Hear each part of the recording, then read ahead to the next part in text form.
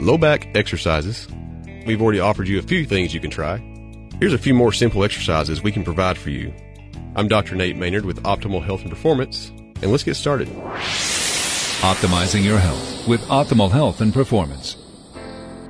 Previously, we did a podcast about some things you can do at work to help with movement throughout the day, exercise, and things like that.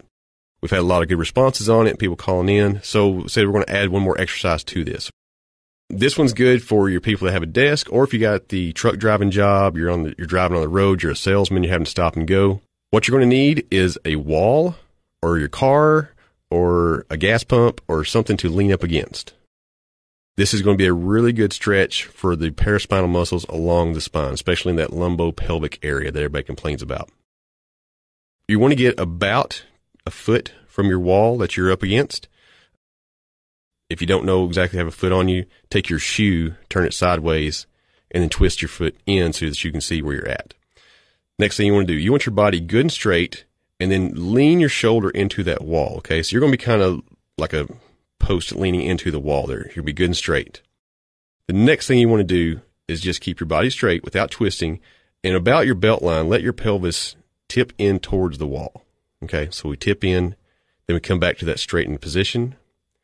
We tip in, and we come back into that straightened position. When you're doing this, don't bounce off the walls. Don't slam your hip into the wall as hard as you can. Just a nice, good, steady pace, maybe 1 to 2 seconds to the wall, 1 to 2 seconds away from the wall. You want to do about 10 to 15 reps on each side. With this exercise, especially if you're having to sit a lot, regardless of what your job is, you can do this several times a day, so it's not a one and done kind of deal. If you want to do it 10 or 15 times a day, go for it.